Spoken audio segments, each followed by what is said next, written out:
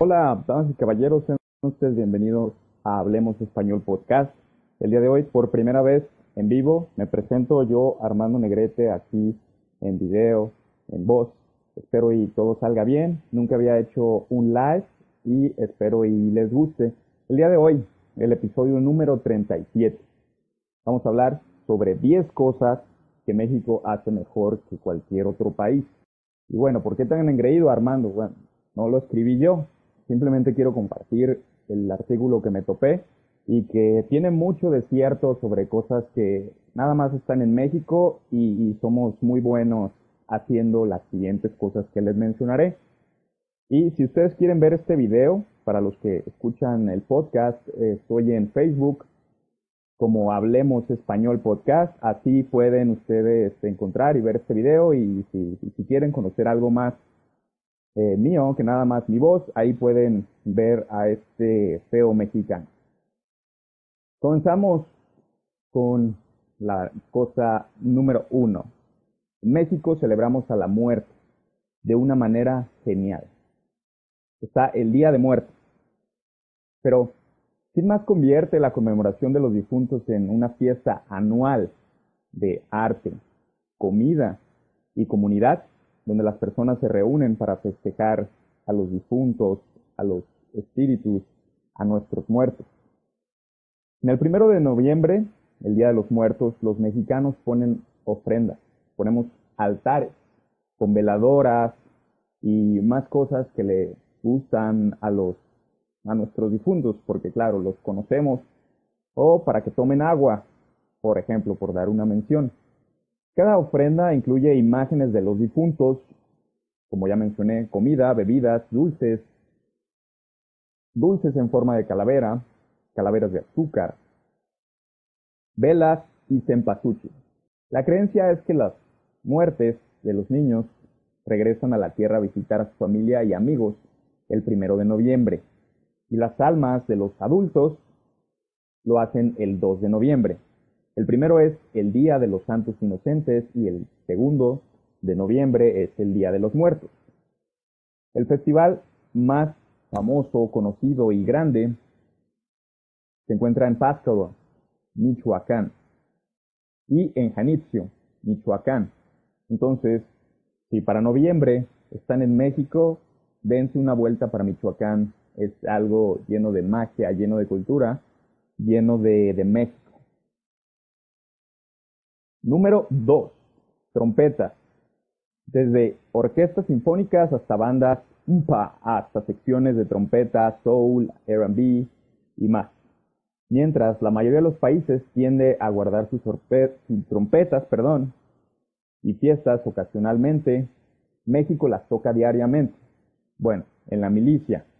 Pero, ¿dónde puedes escuchar tubas? Tubas de verdad, con bajos en la radio a cada hora de la semana. Hay en la radio AM y FM, sí, todavía tenemos AM. Todo se reduce a las bandas, el corazón de géneros tradicionales y populares de música mexicana. La música mexicana está llena de metales, trompetas, tubas y más. Entonces, la música regional mexicana, que viene siendo música de banda, aquí se llama música de banda, no como una banda de rock, sino música de banda. El norteño y otros subgéneros de la regional mexicana utiliza estas trompetas todo el tiempo y lo pueden escuchar todos los días en la radio AM. Yo diría que el 40% de las estaciones de radio, al menos musicales, son de música regional mexicana. Y bueno, hay personas que están en contra de esta música y otras simplemente los aman. Aquí en Jalisco, nos gusta cuando estamos festejando, por ejemplo, su servidor no duda en cantar esta música cuando está en fiesta o tomando. Pero no tengo un playlist en mi iPod por decirles algo sobre la música. Número 3. El tequila es el licor nacional, un estándar mundial en los bares. La palabra tequila creo que ya es universal, se exporta a 96 países. El tequila debe sorberse, saborearse, como el whisky. Dicen que en un caballito lo estés saboreando ¿Qué es un caballito, Armando? Caballito es un vaso de este tamaño donde se suelen servir los shots y un shot que es un trago, un caballito, así, eso es un caballito. Y bueno, te alcoholiza rápidamente con los caballitos. Y bueno, cuidado con el tequila que es muy engañoso, da una euforia impresionante, pero después te puedes perder. Y bueno, soy de Jalisco, soy de Guadalajara y hay un municipio llamado Tequila y ahí es donde se encuentran las productoras más grandes de tequila, como José Cuervo y Herradura. Número 3. Después de tanto tequila, tenemos las crudas. ¿Qué es una cruda, Armando?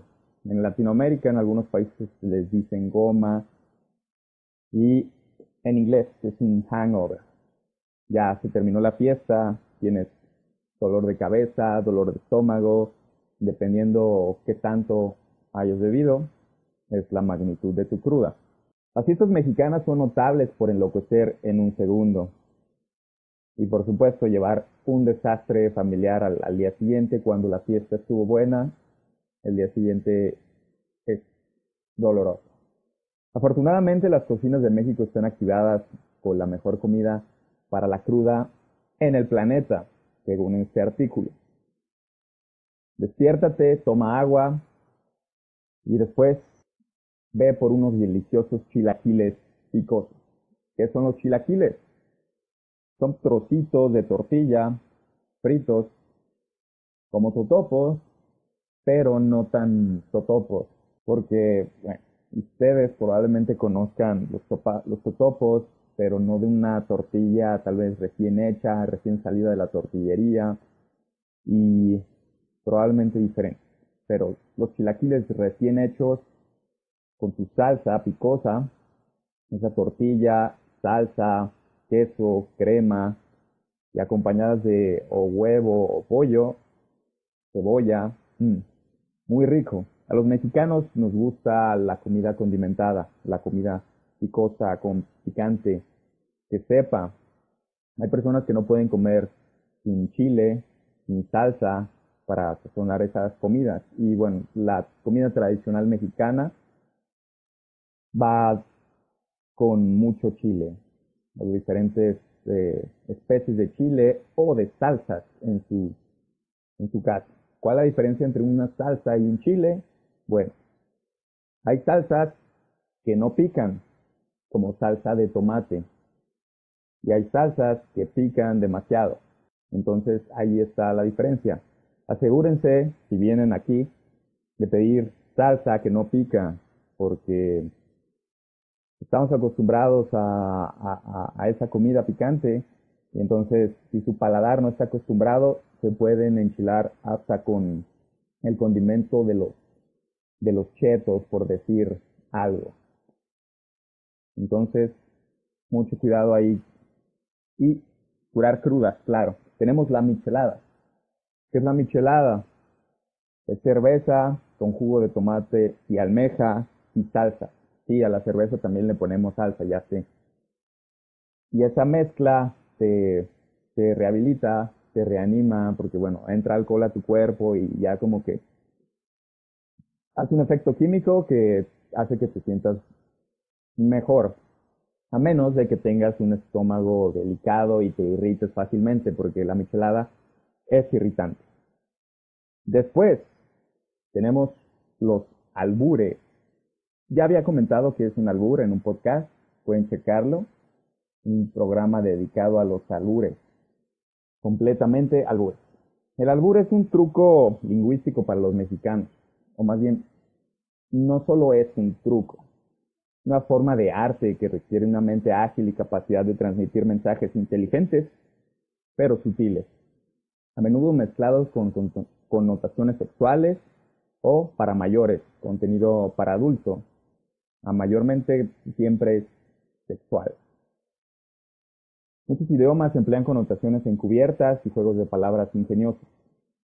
Pero el albur es tan importante en México que hay un torneo nacional y bueno, se escriben libros. El día del albur es el 1 de marzo. Hace unos días fue el día del albur. Déjenme decirles que yo no sabía que había un día o que era tan importante el albur. Pero bueno, si tienen tiempo, siéntense que ahí les va otra cosa que hay en México que hace mejor que nadie más. Catolicismo. A lo mejor aquí los españoles dirán, oye, no, pero nosotros somos muy católicos o Italia, pero les leeré lo siguiente sobre el catolicismo en México. La Ciudad del Vaticano hace un buen trabajo como el centro de la fe y tiene algunas pinturas decentes en su techo, pero su población de 800 almas no es exactamente sorprendente.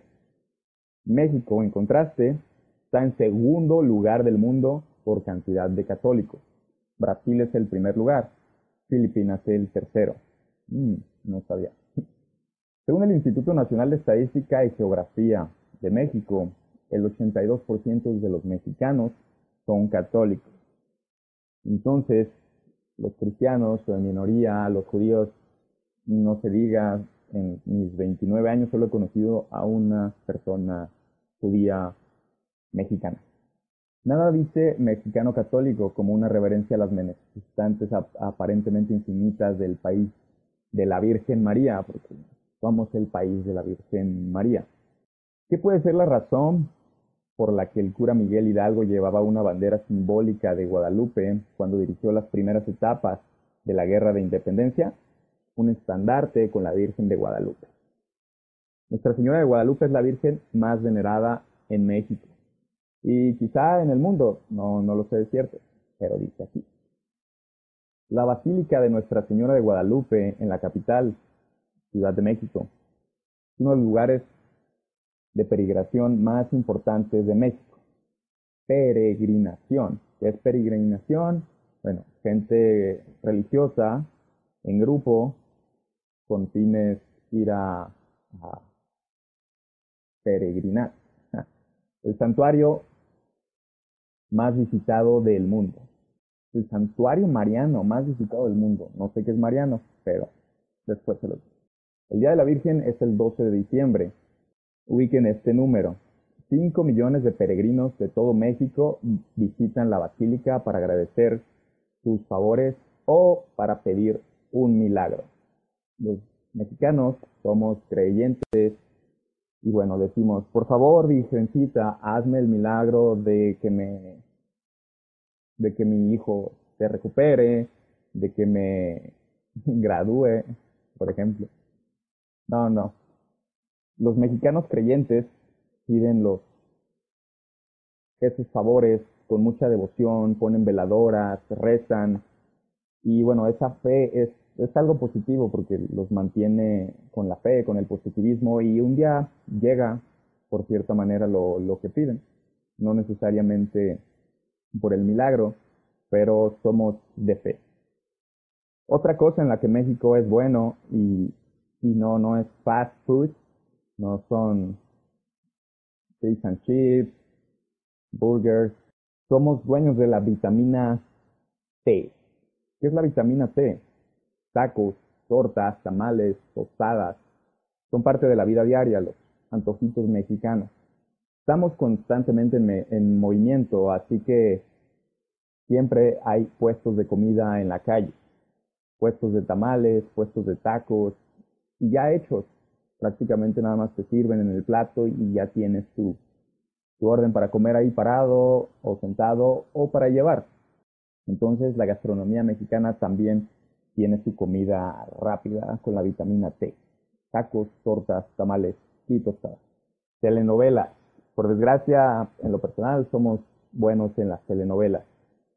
Televisa, en 1958, produjo Senda Prohibida, la primera telenovela mexicana.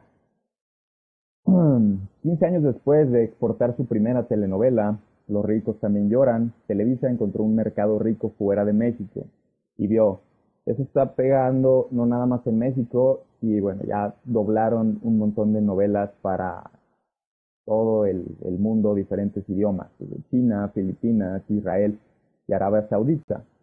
Entonces, pues, hacemos buenas telenovelas para el público que les gustan este tipo de televisión. Otra cosa por lo cual los mexicanos somos buenos son en los trajes de lucha libre. La lucha libre profesional mexicana es única. Es un espectáculo que en otros lados es difícil. No se compara con la lucha americana WWE o XW, que allá son un tanto más novelescos, por así decirlo, un tanto más violentos. Aquí la lucha es más técnica. Y bueno, usamos máscaras. Esas máscaras divertidas o aterradoras no solo son divertidas de mirar, son gran parte del drama.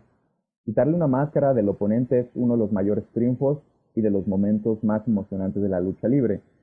Entonces hay como finales, por así decirlo, de torneo o encuentros especiales donde es máscara contra máscara o máscara contra cabellera. Entonces quien pierde tiene que mostrar su identidad, porque los luchadores, como el Santo, el mítico personaje del cine y de la lucha libre, el Santo, ocultan su identidad.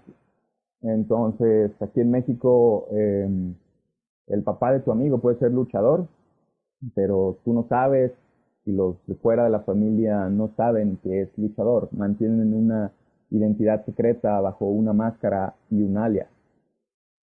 Los encuentros se realizan en la Arena México, en la Ciudad de México, los jueves, los viernes y los domingos.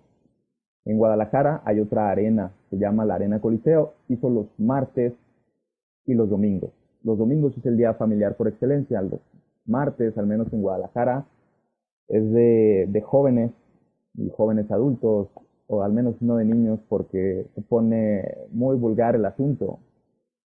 Va uno a gritarle cosas a los luchadores, va a haber un espectáculo, va a beber, va a botanear, y es padre, gritas todo lo que quieras hasta quedarte afónico, dan un buen show, ves la técnica de estos luchadores, y si al final es puro actuación, créanme decirles que pues, vale la pena al menos una vez en la vida ver en vivo la lucha libre y sobre todo estar en el ambiente de la arena o de las gradas. Creo que ya he comentado varias cosas sobre la lucha libre, donde están los ricos y los pobres, y hay todo, dentro de las instalaciones del evento, hay todo ¿cómo decirlo? Una comunidad. Los ricos son los que están adelante y los pobres están en las gradas. Entonces, entre los asistentes también se gritan cosas y bueno, va uno a echar desmadre. Otra cosa en la que México es bueno, mentiras amables. ¿Qué son las mentiras amables? Mentir para no hacer sentir mal a los demás. El profundo miedo de los mexicanos a parecer groseros les ha dado una aversión grande a decir la palabra no. En lugar de decir no, desafortunadamente para aquellos que no están familiarizados con las reglas de cortesía, hemos desarrollado un talento para las mentiras piadosas, que nos permiten decir sí para cumplir con cualquier petición, incluso si no podemos hacer nada al respecto. Las mentiras piadosas pueden ser tan cliché como el perro se comió mi tarea, maestra, o tan mórbidas como mi tía de repente desarrolló un cáncer pancreático. Entonces, cosas que no se creen, pero por justificar, dices estas mentirillas. El ahorita, la mentira más grande de todas, y yo creo que es la que más desconcierta a los extranjeros, la palabra ahorita. ¿Qué es ahorita? Bueno, es el diminutivo de ahora, now. El ahorita es un tiempo indefinido. Los extranjeros piensan que es ya, que es now. Pero no, el ahorita probablemente nunca llegue en el idioma, en el español mexicano. Por ejemplo, oye amigo, que me vas a dar aventón a mi casa, ya vámonos, ¿no? Y te contesta, sí, ahorita nos vamos. Una botella después, te tuviste que ir en taxi porque el ahorita no llegó.